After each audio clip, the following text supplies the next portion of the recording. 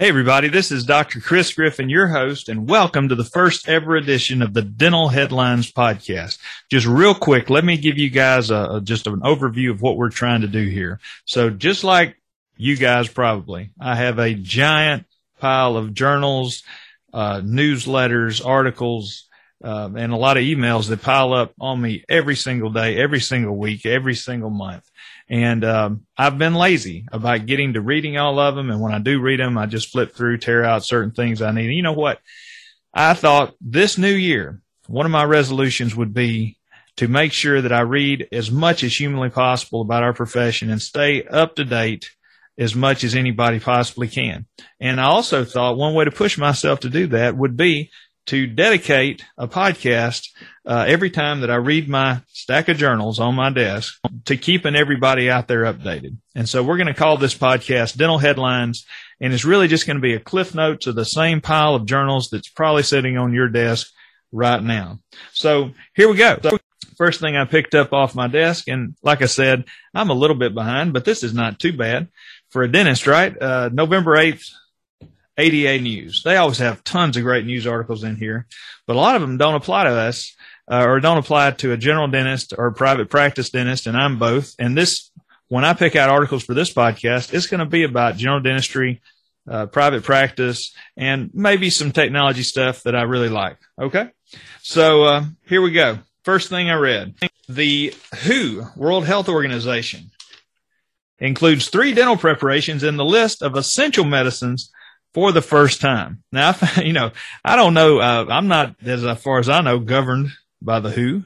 Only thing I know about the WHO is they gave us a lot of trouble during the COVID times. But apparently, for the first time ever, they have recognized toothpaste, glass ionomer cement, and silver diamine fluoride, which, by the way, I do agree, silver diamine fluoride is awesome. I highly suggest it if you haven't tried it. And Dr. McLean out in Phoenix, she is probably the world expert on that if you want to look up some of her courses. But this person here, Dr. Jessica Meesk, DDS, has said this marks a major achievement for oral health and public health. And as a practicing pediatric dentist who sees a large number of low-income, high-caries risk patients, I have seen the benefits of fluoride, glass ionomer cement, and silver diamine fluoride, and I'm glad that their usefulness is recognized globally as essential. So I don't know how that's going to affect us, but hey, maybe if you're not using all 3 of those, check it out. Like I said, go find one of Dr. McLean's courses if you don't know how to use SDF, but it's totally awesome. Okay, what's next in this same ADA news? We have got the November JADA. November JADA finds mouth rinses reduce SARS-CoV-2 in saliva. Well, all right. Thank you, JADA, for doing that research for us. It goes down here to say that the researchers randomly assigned symptomatic patients or participants to use mouth rinse containing 15 milliliters of normal saline, 1% hydrogen peroxide, and 0.12% chlorhexidine gluconate, or 0.5% povidone iodine. All 4 reduced the SARS-CoV-2 viral load in saliva with a median reduction of 61 to 89% at 15 minutes after rinsing for 60 seconds and 70 to 97% at 45 minutes. We started doing oral mouth rinses when the pandemic hit. I don't know that anybody's officially said that's what you should do. We started. It seemed to make sense. Apparently, the JADA did a big research article, and that backs it up. So, if you're not yet using mouth rinses, hey, let's just add one more thing to the list of things that are included in our essential overhead. Maybe we should ask the WHO about essential overhead for dentists, because that's definitely headed in the wrong direction. But, okay, let's go to the next article. ADA class action lawsuit against Delta Dental ongoing. And I just threw that in there because I love, anytime somebody goes against the big bad Delta Dental, that's not bad for us, right? Anyway, I don't know. Just reading the news here in this article by David Berger, he says that the association alleges that Delta violated federal antitrust laws to restrict competition, reduce reimbursement amounts. I'm pretty sure that reduced reimbursement amounts are going to be included anytime you're talking about a PPO. So there you go. And we'll see what happens. I'm not I'm not currently thinking this is going to affect me too much, because down in the article it says under the court's current scheduling order, the earliest this case potentially could proceed to trial would be sometime in 2024. That's according to the ADA's Division of Legal Affairs. And they go on to explain that, hey, the extended timing of this is not unusual. Keep your fingers crossed this is going to really help you. But, hey, 2024, these days, I don't even know if we're going to be around to practice in 2024. So, like I said, would not keep my fingers crossed that's going to affect us all that much to the better. Okay. Going on in the same ADA news, HIPAA, our favorite federal organization, does not prohibit healthcare providers from requesting COVID-19 vaccination status of patients, employees. This is a story by Mary Beth Versace. And, so apparently, if you go on to read this, the privacy rule only applies to HIPAA-covered entities, including health plans, healthcare clearinghouses, and healthcare providers that conduct standard electronic transactions, and in some cases, their business associates. It does not apply to employers and employment records, including records held by covered entities in their capacity as employers. And, look, this is all pretty boring stuff, but I guess what they're trying to say is that it does not, we can ask people if they've been vaccinated or not. Great. One more thing to ask about to potentially tick people off or whatever. So that's been ruled on. Some good or bad news, depending on how you look at it. In the government section of the ADA news, the White House framework eliminates dental benefit proposal from spending bill. Well, we all know by now, because I'm a late reader, the spending bill is on thin ice, probably no ice at this point. It's 34 degrees wherever that ice is right now.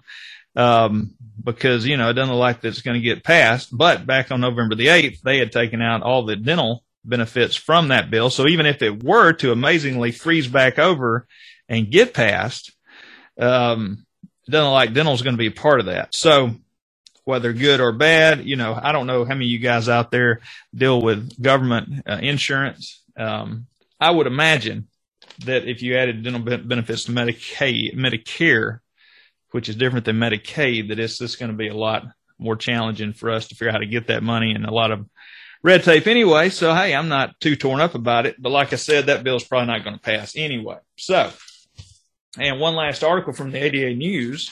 I thought this was pretty good. It's down in the small print. Experts discuss the transformative power of AI during SmileCon session. And it goes on to say that the dental industry is, quote, ripe for implementation. This is another story by Mary Beth Versace. She's getting a lot of play in the ADA News these days. I guess she's a pretty good writer. So going in the article, it says, for example, AI programs can annotate. These are things AI can do for us. It can annotate radiographs during an appointment to show decay, bone loss, or more, all factors that go into making a clinical diagnosis. This was from Dr. Christopher Smiley, general dentist and editor of the Journal of the Michigan Dental Association. That's his quote. And all factors that go into making a clinical diagnosis.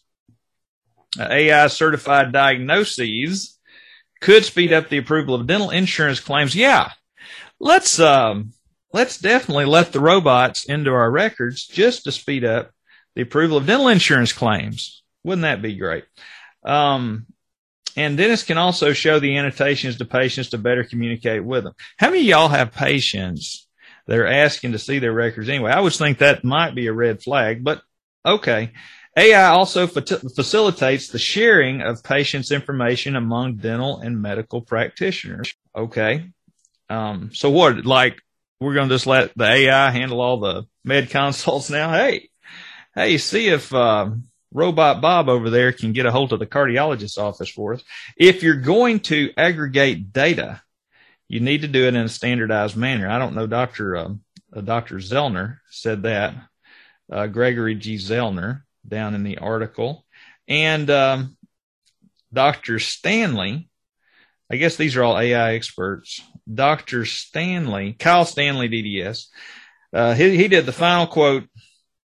The dental industry is really ripe for AI to be implemented, he said, as he hit iRobot to watch again on Netflix. Okay, so we'll see how that goes. AI in dentistry. I thought that was pretty interesting. Just one more thing to think about. And what if your AI, I wonder what the HIPAA violation is if your AI violates your HIPAA for you, but the AI was like approved through the insurance company or something. We'll see how that goes, but I don't know. It's interesting. AI is probably coming. AI is in pretty much everything else. So anyway, that's all the really cool stuff that I gleaned out of the ADA news from November. Who knows if the December issue is in my stack of stuff? We may get to that next week, right? But let's move on to the December issue of Dental Economics. Dental Economics. So this was a once mighty publication. I don't know if you guys remember just how thick this thing was back in the day, back in the late 90s, early 2000s. It is a lot thinner now. I will say that, but they still have some really good articles in there. So this issue in December was focused on a spotlight on mobile and teledentistry. There we go. I mean, that's just cutting edge, right?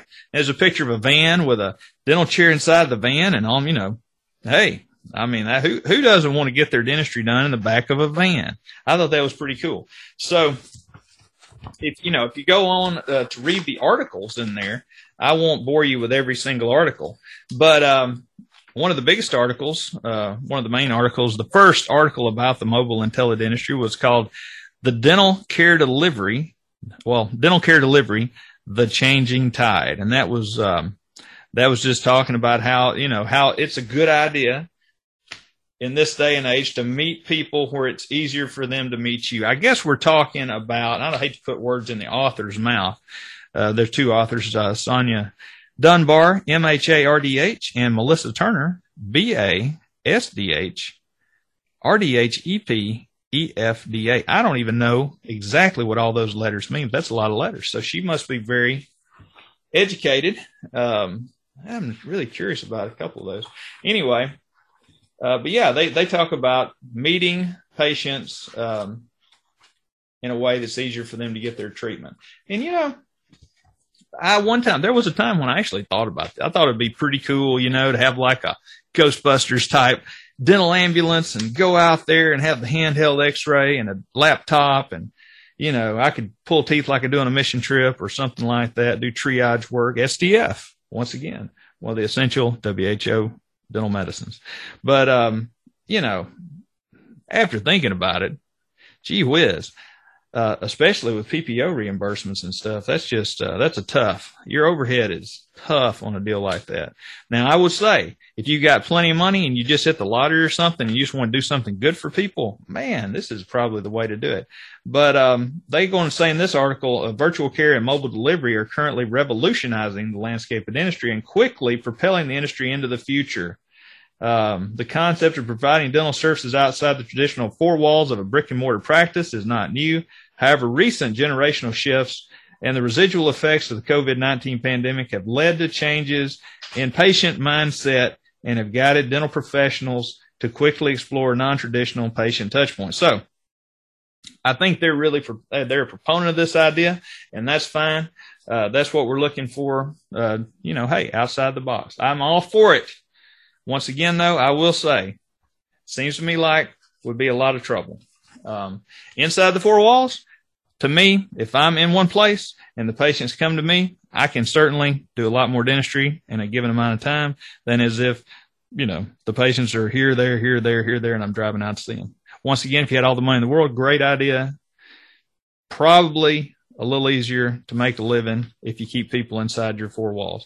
This article also goes on. There's another article here about video consults improving the patient experience and increasing practice revenue. I would like to learn about this more myself.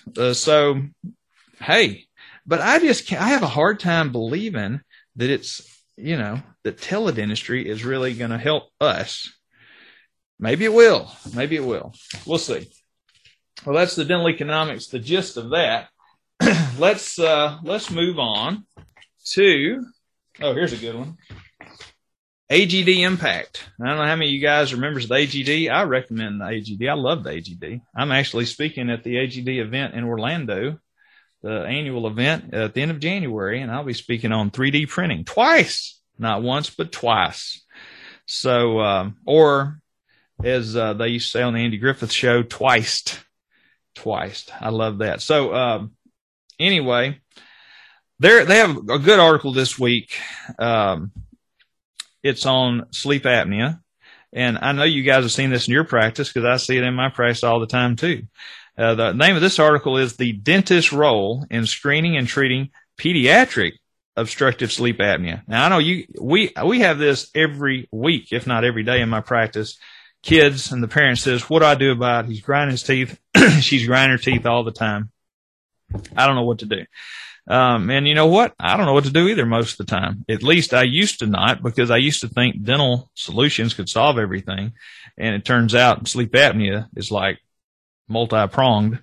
It's not just dentistry. Or grinding teeth is not just dentistry, right? It's got usually some sleep issues involved. So this is a story or an article by Dr. Aaron Glick and Dr. Karen Wirtz and Dr. Gerald Simmons, MD. So Aaron and Karen are dentists, and Gerald is an MD. And it's a really good article. For the first questions, what is, we know what OSA is, right? Obstructive sleep apnea. What is POSA? I didn't know what POSA was. I had to read the article to figure that out myself, right? It should have made sense to me. I mean, I got a lot of patients that are PITAs, but I don't know about POSA. So the POSA is real simple. It's just pediatric oral sleep apnea. Back in the day, when I took all my ortho training from Dr. Big Bob Garrity from Broken Arrow, Oklahoma, he would always say, get their tonsils out and it'll fix 99% of everything. Well, that's probably right. But this article goes on to talk about all of the different things that can cause problems with breathing and at night that can cause other stuff. So, the author's going to say repetitive arousals from sleep cause sleep fragmentation and can be thought of as a form of sleep deprivation with consequences that include, and let's get this list right, hyperactivity, excessive daytime sleepiness, poor daytime concentration, and learning/behavioral issues. With more severe degrees of OSA, the oxygen level decreases, causing a cascade of detrimental events that are thought to hinder normal development in a child and enhance systematic inflammation. Now, none of that's good. We don't want any of that, right? So, okay, what do we do about it, Doc? Well, if you keep reading, they tell you some non-dental treatments to try first. Weight loss. There you go. Good one. Nasal corticosteroids. I don't know.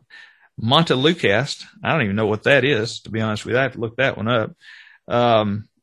Adenotonsillectomy. So tonsillectomy, like Dr. Big Bob said, yeah, that'll solve 99% of the problems, I would guess.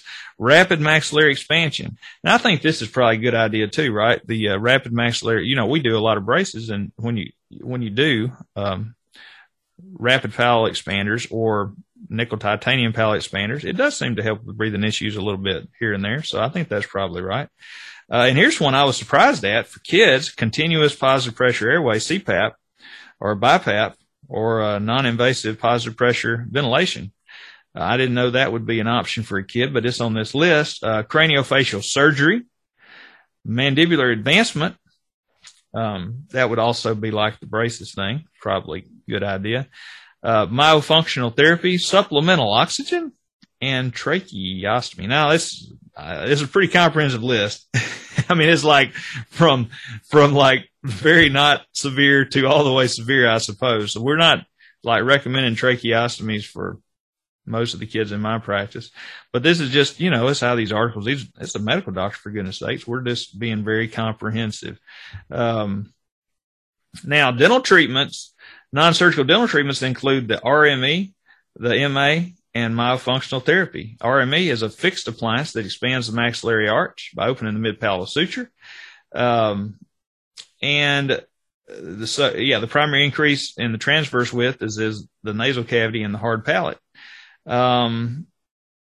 And myofunctional therapy involves oral complex strengthening exercises typically performed by a myofunctional therapist. So you'd be looking at a speech language pathologist, a hygienist, a dentist, or a physician. That's the 4 professionals they list as people that can help these kids non-surgically. Treatment's going to focus on improving the tone and function of the muscles of the tongue, lip, soft palate, and lateral pharyngeal wall. So anyway, I think it's a really good article. You should know more about this. I didn't know a ton about it until, I don't know, 8, 9, 10 years ago. I've attended a lot of good courses on it. I will give a shout out to Dr. Erin Elliott. She actually lectured. She lectured at one of my first seminars that I put on back in 2013. She is outstanding. If you want to learn more about this topic, search Erin Elliott DDS, and she will probably hook you up with a course because she is outstanding. Otherwise, there's other courses out there. I know she's really good. So anyway, I thought that was a good article. So let's move on. Let's move on from the AGD impact. Let's look at a couple of articles in Dentaltown magazine. I love Dentaltown magazine. I love Dentaltown. Howard Friend, one of my first mentors, and I appreciate everything he's ever done for me. I always like to read the Howard Speets articles. They're more, it's more like a letter to the editor than an actual scientific article. So I'll let you guys read that if you want to. I will say a couple of articles caught my eye in this issue. One is entitled The PPO Pay Cut, and it is by Dr. Thomas Giacobbe. Now, he is a good dude. I've met the guy. He's awesome. He's a really good guy to work with. I've spoken for Dentaltown a couple of times. I've written an article for him. I did a couple of video courses, and he's just an all-around good guy. He's got a good article in here, and it's a good way to talk. He talks about how minimum wage is going up. Forget what the federal minimum wage is. It's going up. In a lot of big cities, you're looking at minimum wages from different companies, like Bank of America is $21 an hour. They said they're going to be 25 by 2025. Starbucks, $15 to $23 an hour based on the store. That's minimum wage. With a company-wide minimum wage of $17.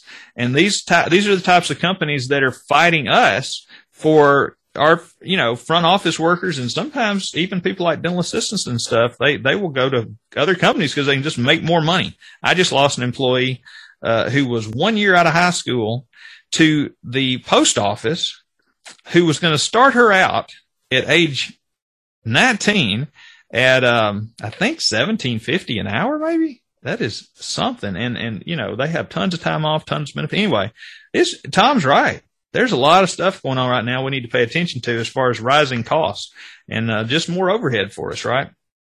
But anyway, Tom's solution is he looked at all the PPOs he was taking. He's going to try to drop some PPOs this year. And I think that's a good idea. And speaking of that, there's a really good podcast. If you haven't heard it, Dr. Sonny Spira. Sonny, former Syracuse Orangemen basketball player in the 1980s when they really played basketball. And the Big East was definitely the place to play basketball back then, probably the best in history, in my opinion, as a basketball fan. But anyway, he's got he helps out on a podcast now called the Fee for Service Dentist Podcast. And he's interviewed me a couple of times, and we have a podcast together. If you care to go hear him talk about how you shouldn't be on PPOs and me talk about 3D printing, which is pretty much all I talk about these days in lectures. We did a podcast that published about a month ago of the Fee for Service Dentist Podcast. So anyway, that's my little plug for that. But Tom's solution, the PPO pay cut. If you're going to have rising overhead, and PPOs are not only not rising with the pay they give you, but many times either remaining even or lowering, you got to think about doing something different. You just can't, maybe it'd be better to have fewer staff and fewer PPOs than what you've got right now if you're taking a lot of PPOs. So that was a really good article. Also, I love it when Dentaltown does these little graphics. So they do these little surveys, and so this month's clinical technology poll is the information, let's see, there today, it's how other practices operate, what's working, what isn't, and how dentistry is evolving. So they always have a few little things that are different. The first poll, have you spent more than $20,000 on a single piece of clinical equipment or clinical technology in the past 3 years? Now, this was interesting, right? 20 grand, that's a good number. Yes, 50%. No, 50%. So 50% of dentists have spent $20,000 or more on one piece of technology. 50% have not in the past 3 years. That is interesting. If you buy a digital scanner, a 3D printer is not even going to cost you that. So, I mean, if I had not purchased another scanner, maybe I would have had to say no. But it was interesting, 50-50. Besides cost, what is the biggest obstacle in adopting new technology into the practice? 26% said compatibility and integration. 26% said logistics or disruption of switching to the new system. 24% said finding time to train myself and the team, and 24% I'm just content with what I have. Just forget all this stuff. And that is so cool because that is literally split in 4 ways equally. So there's a lot of people out there that they've formed into 4 different camps as to why they're not, why are you not getting a new digital scanner? Why are you not getting a cone beam? Why are you not getting 3D printing? And it's these 4 reasons. Compatibility and integration, that's a problem. Disruption of switching a new system, Lord knows. My gracious, it's awful to switch softwares of any kind. Oh my goodness.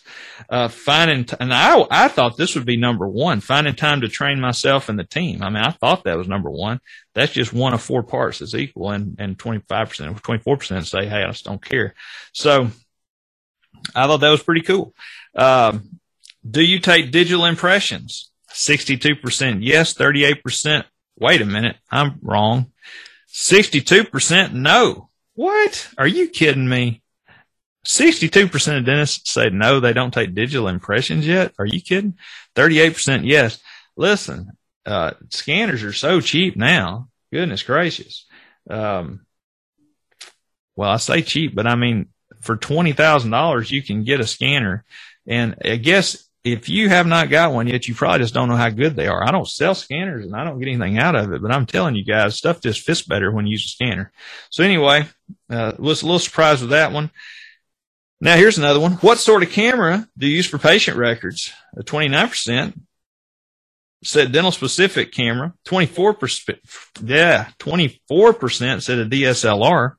I have got both of those. I've got a Shofu dental specific and a Canon DSLR. We use the Shofu 100% of the time and the DSLR 0% of the time because it's harder to use. 11% said a compact digital camera. I don't know, maybe that's intraoral camera. I don't know what that is exactly, compact digital camera. We do use an intraoral camera. But check this one out. The big number 1, the big kahuna, 36% said they use a smartphone camera. So 36% of people are using their iPhone or their Android to take patient records. Now, I wish I could put my hands on. I read like a letter to the editor recently where some dentist was just ripping on people for saying they use their iPhone for pictures. He's like, well, you've already committed HIPAA violations, just letting you know. I don't know if he's right or wrong. I have no idea, but I just thought that was interesting. What percentage of your insurance payments are received via EFT? Boy, I hate those things too, but anyway, 51%, less than half, 33%, more than half, 16%, not an option. I will tell you, it's hard not to be an option because sometimes we'll like send letters and say, hey, we want to check, and they send it anyway. But, I guess if I had to vote on this, I would be in the 51% less than half, but 100% more than I want to be.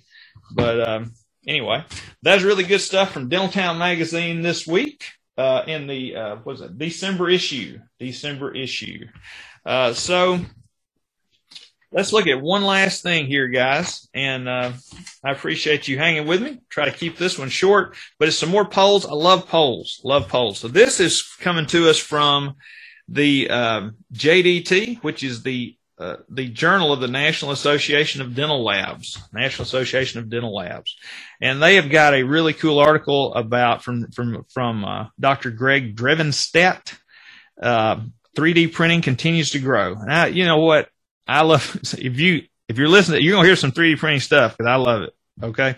But, I just thought this was all really cool stuff. So this is talking about labs, not dentists, but I will tell you that labs are kind of a harbinger of what's to come for us. And so labs are really adopting 3D printing. So they asked average cases per day produced with 3D printers. 1 to 9 for the dental labs is 43%, 10 to 49, 34%, 50 to 150, 14%, 150 to 249, 5%, 250 plus 4%. So it's still pretty, 3D printing, I guess, is still pretty small, even among labs, smaller than I expected, maybe just because I'm so into it. This is going to help you guys out if you have not thought about 3D printing. Here are all the applications and what percent they do, the lab. So 3D print applications, 77% of them use 3D printing to do the models for crown and bridge. And if you've done any kind of anything now, a lot of labs will just take your vinyl polysiloxane impression and scan it into a digital file and then send you the 3D printed model. So that's 77. So that's almost all, 77%. 50% are doing splints and night guards that way. Boy, by the way, just as an aside, a 3D printed night guard is so much better fitting than what we've done in the past. Models for removable, 47%. Crown and bridge temporaries, 44%. Surgical guides, 44%. We do all of our own surgical guides now with 3D printing, and I love it, and it's awesome. Impression trays, 35%. That's weird. Like, that's like doing something digital to go back analog, but, that's what they're doing. Models for clear liners, 30%. And we do our own stuff in office, too, on that, and that is awesome. Crown and bridge final, 30%. We've just started doing 3D printed crowns, and that is awesome. Dentures, 26%. We do our immediate dentures. We do immediate dentures here in our office, 3D printed also, and I will tell you that they're awesome. What else do they do? Partials, I don't know. I would love it. Only 11% are doing flexible partials. That would be cool, though, because we probably would have a need for that more than most. And I will just one more poll here that they've got in their magazine. Barriers to adopting 3D printing applications. Concern over quality or aesthetics. Extremely likely or likely. They're equal, 27% each. Upfront cost. That is number 2, 28%. Clinical adoption, 27%. Learning a new workflow, 27%. And securing buy-in from stakeholders. I don't even know what that means. I guess that's a lab thing I don't understand. But so the biggest thing is quality, concern over the aesthetics. That's their barrier. But I will tell you that the aesthetics are pretty good. So I don't know why that's number 1. Upfront investment is not that much, like less than 20 grand for the 3D printing stuff. But that's number 2. Clinical adoption. I guess they're worried that the dentists are not going to get digital scanners if they invest in the 3D printing stuff and learning the new workflow. Hey, guys, people just have to learn new workflows. And one last little article I got out of Dental Product Shopper, out of the November-December issue. And I told you, like I briefly mentioned, like the labs, some of them are doing dentures, but not a lot. And they're not as strong right now, or at least in my hands, in my office, with what resins I use. Like, they're great for immediate dentures and interim dentures, yeah. But I did not want to do like permanent dentures that I expected to last 5, 10, 15 years with it because, it's just not quite as strong. But good news, Lucitone 199 is widely considered the gold standard in dentures. And so they previously did not have a resin that I could use in my Sprint Ray printer to print denture bases out of. So, I would just order I would order my dentures, the permanent dentures from a lab. But now, just announced Denture Systems, Lucitone Digital Print Denture System, Dentsply Sirona recently added new denture tooth materials and indications to the Lucitone Digital Print Denture System. They're going to allow production of nearly all full arch dentures. In addition, they have validated Asiga and Sprint Ray 3D printers for use with Lucitone in late 2021. Now, I haven't been able to buy it that I know yet, and it's 2022, but I am all about getting my hands on some of this, because if it is as good as I hope it is, I will then be able to do 100% of my dentures in-house, and we will not have to worry about these old denture labs that are too slow in getting stuff up to date any longer. So that is it, guys. That's my dental headlines update for this week. Hope you guys have got some good out of this. And maybe this will let you just sort of not worry about the big pile of journals growing on your desk every day, just like the journals growing on my desk seemingly daily. So one last plug as we get out of here. If you guys, if you guys are interested in 3D printing, which is all I really care about clinically these days, we are doing some lectures. Like I said, July, we're doing the AGD meeting down in Orlando. That'd be a fun trip. We're actually going to do Disney and Universal while we're down there, my family and me. And also, we have got 3D printing workshops coming up that we do, little 2-day workshops. If you're interested in that, you can go to simple3dprinting.com. That's where our live event, our next live event schedule is. So I'd love to have you guys if you're interested in something like that. And I will try to get back with you guys next week with more dental headlines. So we will see you next time.